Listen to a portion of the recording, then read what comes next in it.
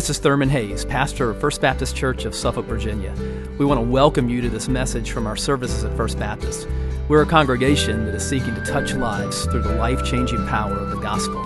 I pray that you'll encounter Christ in His power and love even now as you listen. Let's pray together. Father, we do pray for our Thirst Conference coming up in November, that you would be doing a work in our lives even now to prepare us for that. And we pray now that you would prepare us for your word. Lord, we are hungry and thirsty for a word from you today. And so we ask you to speak through your word to our hearts. Give us exactly what we need to be equipped to go forth and to be your people in this world. And we ask it in Jesus' name. Amen. Well, open your Bible to the book of Proverbs. If you are new today, we just began a new series last week in the book of Proverbs. We're calling it The Way of Wisdom. And so we're taking 6 weeks just to kind of look at some of the primary themes in the book of Proverbs. And so today we are going to be in chapter 3 of Proverbs. So if you'll turn to chapter 3, we're talking here today about the wisdom God blesses. Proverbs chapter 3 and verses 1 through 6. And so if you'll just follow along in your Bibles as we look at this together. My son, do not forget my teaching, but let your heart keep my commandments. For length of days and years of life and peace they will add to you. Let not steadfast love and faithfulness forsake you. Bind them around your neck and write them on the tablet of your heart, so you will find favor and good success in the sight of God and man. Trust in the Lord with all your heart, and do not lean on your own understanding. In all your ways acknowledge Him, and He will make straight your paths.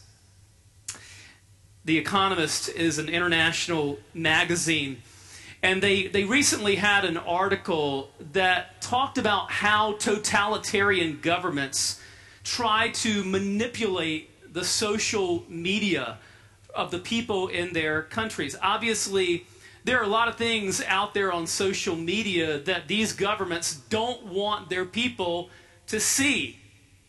And so, rather than trying to delete every tweet or every post that they don't want their people to see, these totalitarian governments have begun to take a new strategy, and it's this.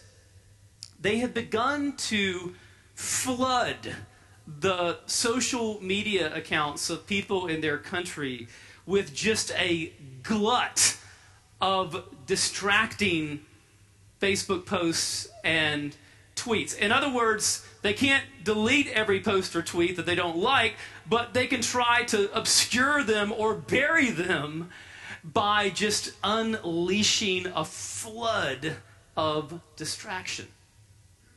Now, those of us who live in the West may not have a government that's intentionally flooding our social media accounts with distractions, but we really don't have to have that, right? We live in a culture where there is an information glut, and there is an absolute flood of distraction that can distract us from what is true and rich and soul satisfying. Old Testament scholar and pastor Ray Ortlund says this: in our chaotic lives of constant stop, start, short attention span mental habits, with an endless stream of momentarily visible Twitter feed fragments of information, we have been reduced to one splinter factoid after another, and we are trying to patch together some kind of elegant whole worth living. That is difficult. But the problem is not just that we are fidgety and distracted. It's that our information, however much we have, is no basis for a life. We need Jesus to counsel us with a new and yet ancient wisdom that comes from him. Then we can live.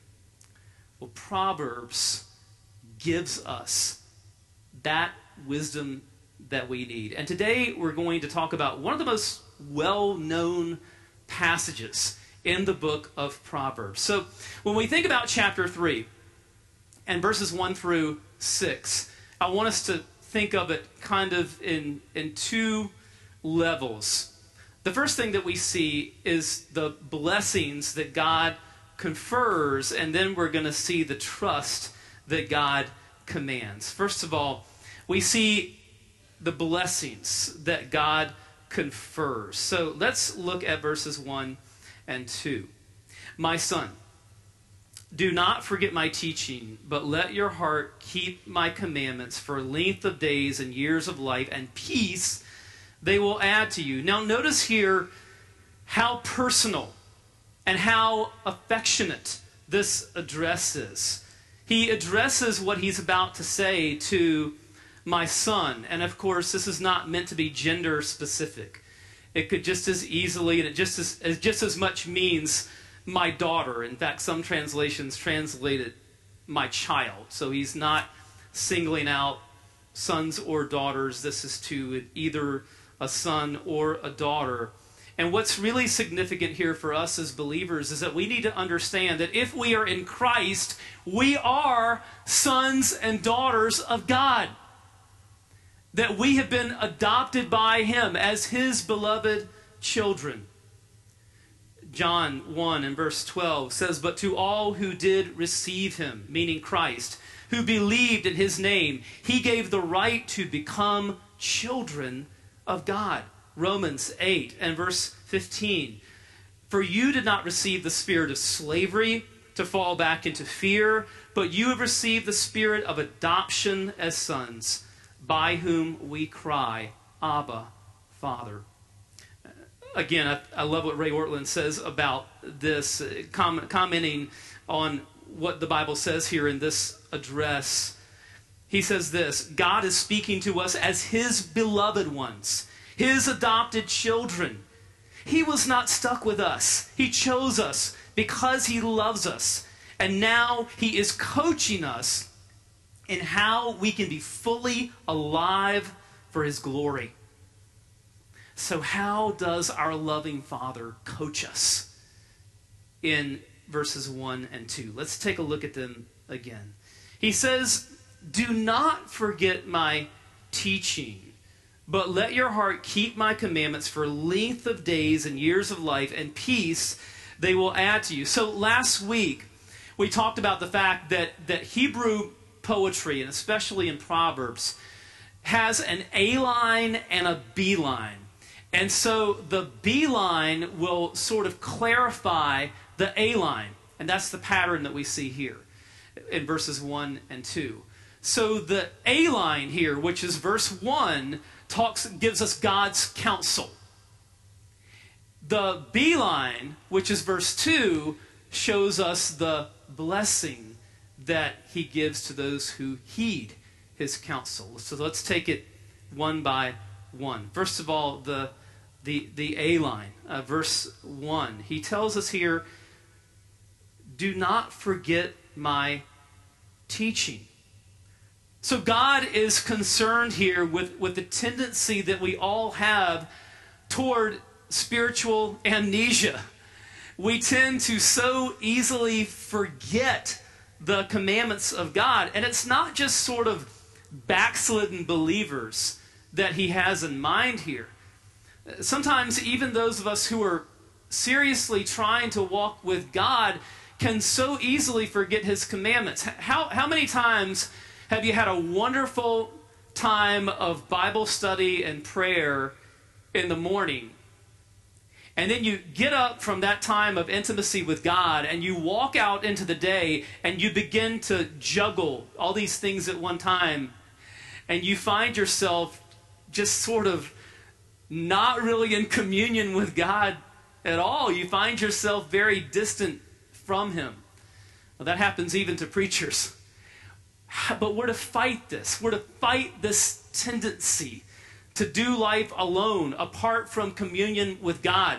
And the latter part of verse 1 tells us how we fight that tendency to forget his teachings. He says, let your heart keep my commandments. When he says, let your heart keep, he's talking about meditating on or maybe even memorizing God's word so that we take it with us. I found that it's really helpful after that time of Bible study and prayer in the morning to pick out a part of a verse or maybe part of a verse or a scriptural truth from my time with the Lord that morning and decide, hey, I'm gonna sort of chew on this throughout the day, and I'm gonna kind of preach this to myself during the day and kind of encourage myself and kind of pray over the scriptural truth throughout the day. That's meditation on Scripture.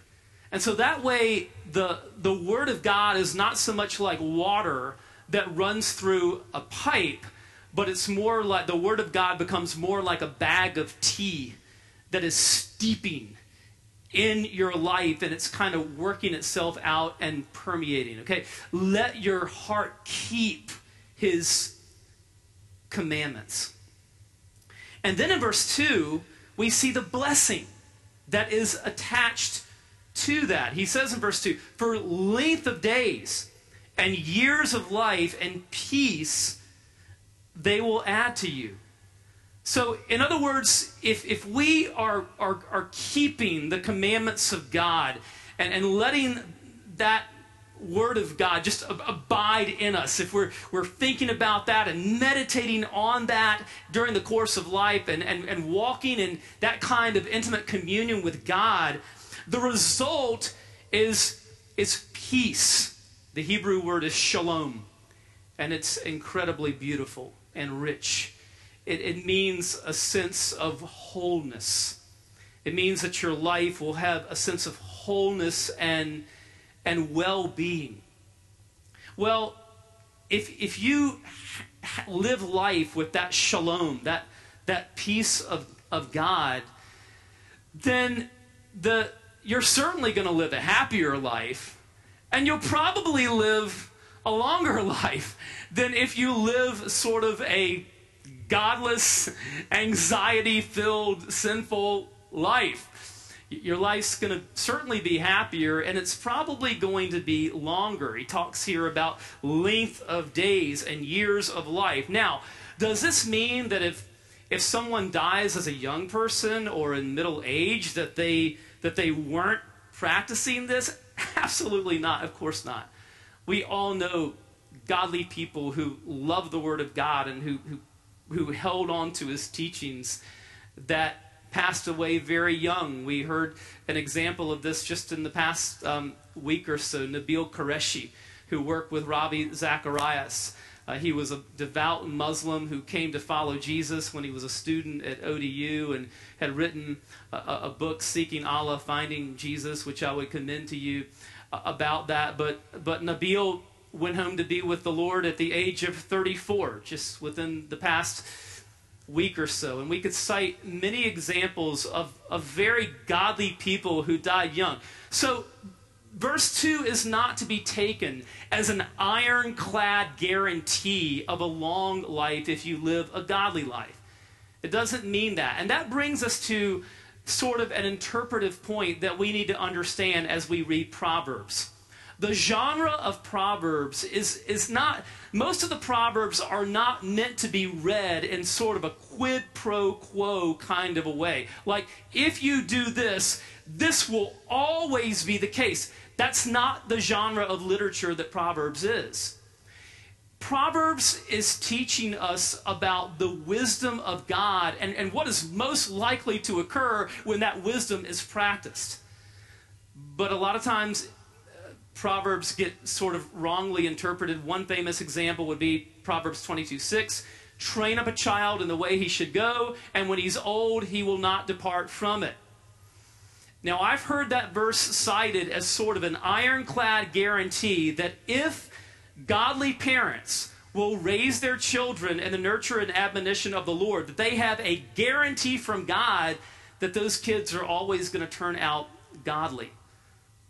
That's not the case. It's not meant to be read that way. But what is true is that if kids are raised by godly parents in the nurture and admonition of the Lord, they are hundreds of times more likely to follow the Lord later in life than if they weren't raised that way. Okay, we could cite many other examples. Another example that I hear sort of misinterpreted a lot would be Proverbs 16:3. Commit your actions to the Lord and your plans will succeed. What if your plans are dumb? I mean, seriously, what if your plans are ill-conceived and wrongly motivated? Is God obligated to make them succeed? Of course not. And here, this brings us to another thing that we need to understand about Proverbs. When God talks about success, he's talking about his definition of success, not the world's definition. God's definition of success is faithfulness. And that brings us to verses 3 and 4, because we're going to see him talk about both success and faithfulness. Let's look at those verses together. He says, let not steadfast love and faithfulness forsake you. Bind them around your neck. Write them on the tablet of your heart, so you will find favor and good success in the sight of God and man. Again, it's the classic pattern. A line gives us God's counsel. The B line, which is verse 4, gives us the blessing when we heed his counsel. So let's look first of all at his counsel in verse 3. He says, let not steadfast love and faithfulness forsake you. Now, when you think about steadfast love and faithfulness, you should think about the character of God himself. In Exodus 34:6, when God reveals himself to Moses, look at what he says. The Lord passed before him and proclaimed, the Lord, a God merciful and gracious, slow to anger, and abounding in what? Steadfast love and faithfulness. This is the character of God. And so we are to take on the character of God. Let's look again at verse 3. He says, let not steadfast love and faithfulness forsake you. Bind them around your neck. Write them on the tablet of your heart. So, in other words, the steadfast love and faithfulness of God are to be within us. They're to be written on the tablets of our hearts, and they are to shine through us. They should be like a beautiful necklace around our neck. When my girls were little and we would have our little time of family worship together, I taught them this verse. I said, put it around yourself like a beautiful necklace. And for some time after that, when we would gather together for family worship, Courtney and Cassie would say, Daddy, tell us about the beautiful necklace. Well, we're to display God's steadfast love and faithfulness. Let it shine through our lives like a beautiful piece of jewelry. It's not to be hidden. It's to be lived out. It flows from within the tablet of our heart through our lives and shines out like a beautiful piece of jewelry. Recently, you may have heard about the controversy involving a judge that was nominated to the federal bench. Amy Barrett is a law professor at Notre Dame. And so she was nominated to be a federal judge. She's a committed Catholic Christian. And, of course, our Constitution says that there should be no religious tests for public office. And so no one should be excluded from public office or from being a judge because of whatever their faith is. But some of the senators on the Senate Judiciary Committee decided to take issue with her Christian faith. And so one of them, Senator Al Franken, asked Judge Barrett, "Are you an Orthodox Catholic?" Like this was something to run from or be ashamed of.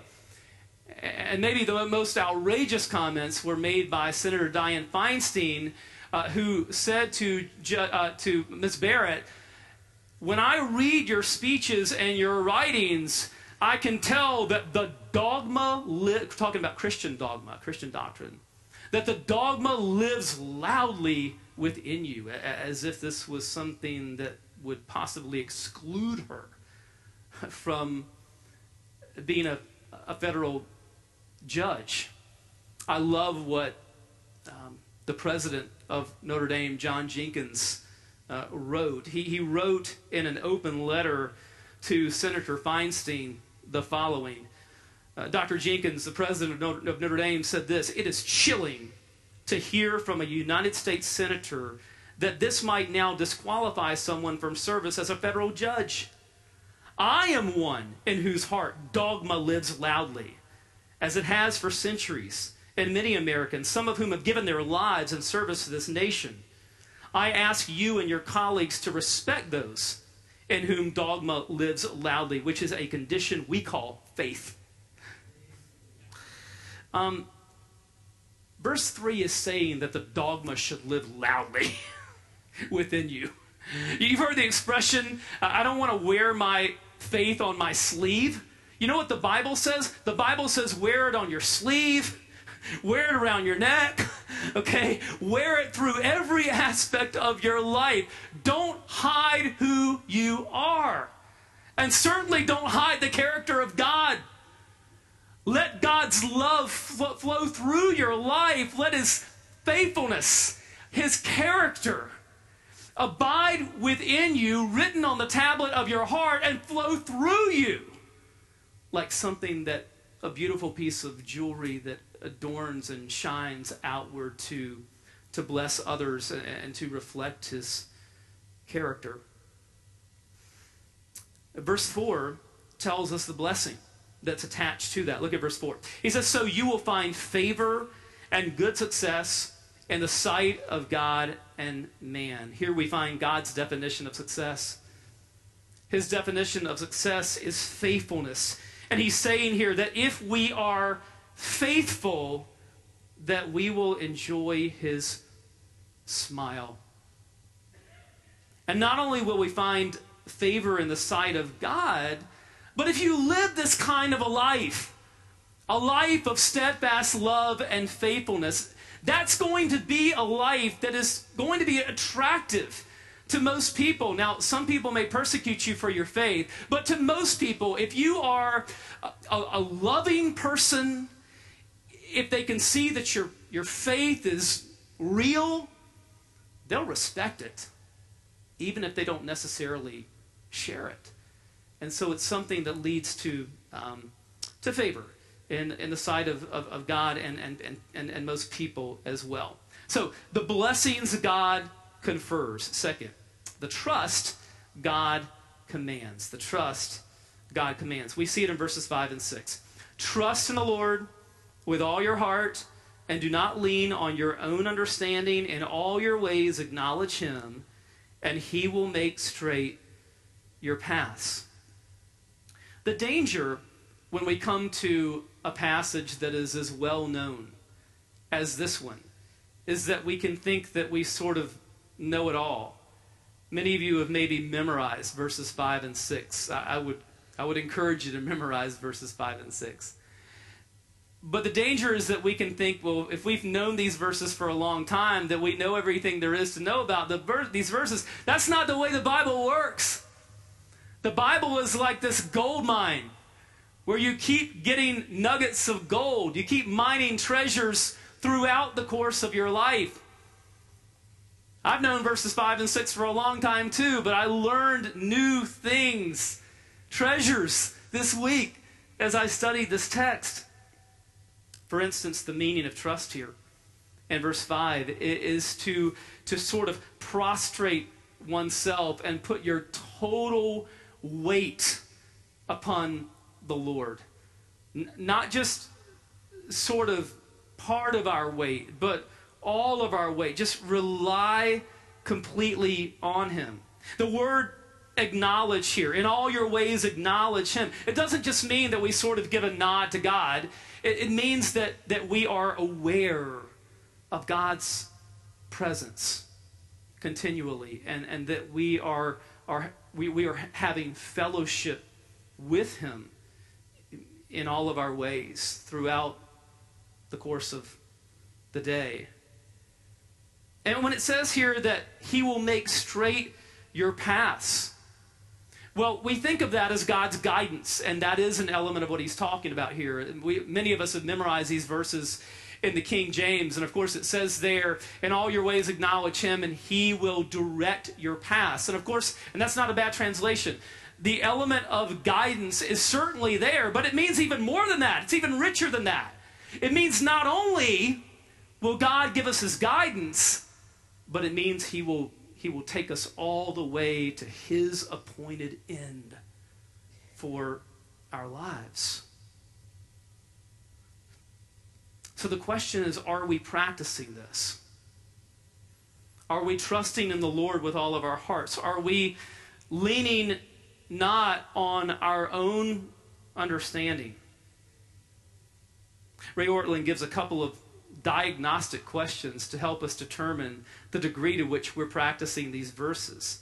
A couple of questions. First, do you let the Bible overrule your thinking? Let's say that you're faced with a decision, and if you simply look at this decision based on sight, based on your own human understanding, that decision's going to go one way. But if you look at that same issue through the lens of faith, through the lens of what God's Word says, you're going to arrive at a very different decision. One example, the way that we handle money. If you look at things just from a human perspective, then you would conclude that, well, you know what? If I tithe and give offerings to my church, then I'm going to end up with less. That's human math. God's math works differently.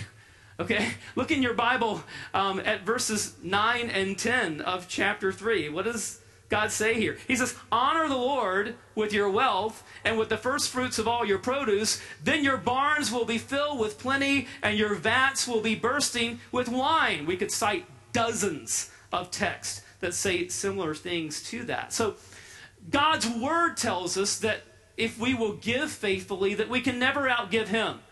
That God will provide, and he can do that in all kinds of ways. Yes, he can bless us financially, and often does, but don't limit him to that. We have a limitless God who can provide for us in limitless kinds of ways. And so if we look at a decision like how are we going to handle money from the perspective of what God says, what his Word says, we reach a very different conclusion than we do if we kind of look at this purely in our own understanding. Second question. When was the last time that you took a risk to obey Christ? I want you to meet Jen. I met Jen week before last at my trustee meeting for the International Mission Board. So Jen grew up on a farm in Tennessee. She went to Southeastern Seminary in North Carolina.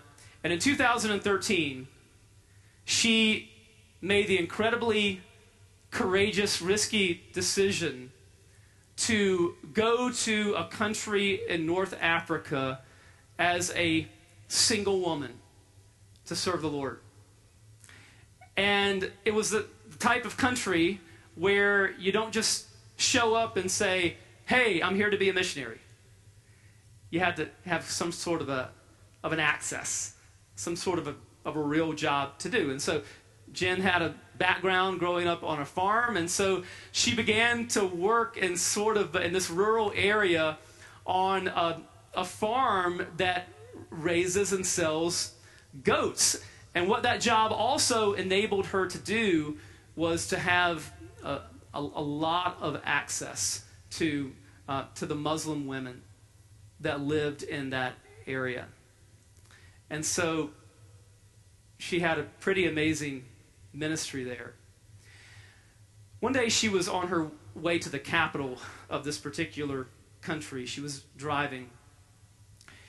And if you've ever been on roads in much of the world, it's like this. But I want you to try to imagine it.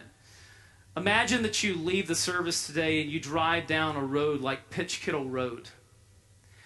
And imagine that there are thousands of people on foot and bicycles, or maybe rickshaws, little carriages, on either side of the road. Just thousands of people on foot or in one of these little non-motorized vehicles. So it was that way in Jen's country. And so on this day, she was on her way to the capital city when tragedy occurred. An 80-year-old woman stepped out in front of Jen's car. She had no opportunity to swerve, no opportunity to brake, and this woman was killed. Jen obviously was just beside herself with grief you can imagine. But then something beautiful happened. This woman's family not only understood, but they completely forgave Jen. In fact, they treated her like one of their own. They allowed her to even be a part of this woman's funeral. And as part of that, she was able to bear testimony to the love of Christ to dozens of people that were present. It's a beautiful thing. There was one local official, and this is also the case in much of the world. There was one local official who was corrupt, who almost certainly was looking for a bribe. And he had Jen thrown into prison in this North African country. She was put in prison for between about 5.5 weeks. Just imagine this single woman, American, in this prison in North Africa. And again, God did incredible things. She was put into a cell with 8 other women. They loved her. They accepted her. And they were also very receptive when she began to study the Bible with them. And God began to work in their lives as these women were discovering the one who came to bring deliverance to the captives, Jesus. Our government got involved, and eventually all the charges were dropped against Jen. She was released from prison, and she was able to be back home in Tennessee for Christmas last year. But do you know where she's going to be this year for Christmas?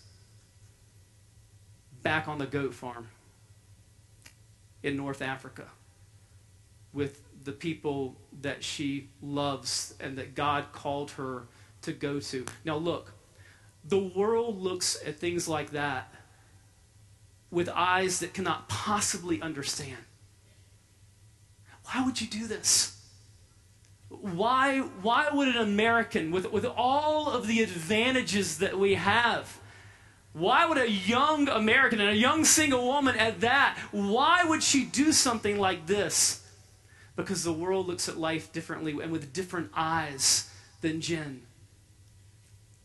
Jen has her eye on the one that came for her, the one that left the glory of heaven, that did not consider equality with God a thing to be grasped, but made himself nothing and took on the very nature of a servant and was born in the likeness of men, and who experienced death on a cross for us, and who has now been exalted to the highest place. Jen has her eyes on the one who loved her so much that he came for her, and so she goes for others. We're called to live lives that don't always play it safe and do what's understandable in human terms. God calls us to step out in faith, to trust in him with all of our hearts, and to live boldly for him. Let's pray together. Father, we pray that you would help us to practice what you tell us here in chapter 3. And we thank you that when we do that we can expect your blessing. And as we just continue to reflect before the Lord in a time of prayer, listen, I would ask you, where are you in a relationship of trust with the Lord? It could be that you're here today and you've never trusted him as your Savior and Lord. You have never said, I am turning from trying to live life my own way, and I'm turning to Jesus and I'm following him as my King. And if that's the case, he invites you to come to him today. Turn to the Savior. Trust in him. Perhaps you're here today and God's speaking to you about being a part of this church family as we seek to follow him together. Maybe as someone who's trying to live a committed Christian life, God's speaking to you about going to a different level of trust and obedience. So, Father, make our hearts open and vulnerable to what you would desire to do in our lives today. And we pray it in Jesus' name. Amen. If you're here and you want to talk with someone about a relationship with the Lord, I'm going to be here. Our pastors are going to be here at the front. You can come during our song of invitation. You can talk to us after the service. If you're here today and God's speaking to you about being a part, seeking membership in our church family, we would love to come alongside you, and you are welcome to come as we stand and sing. Let's stand together.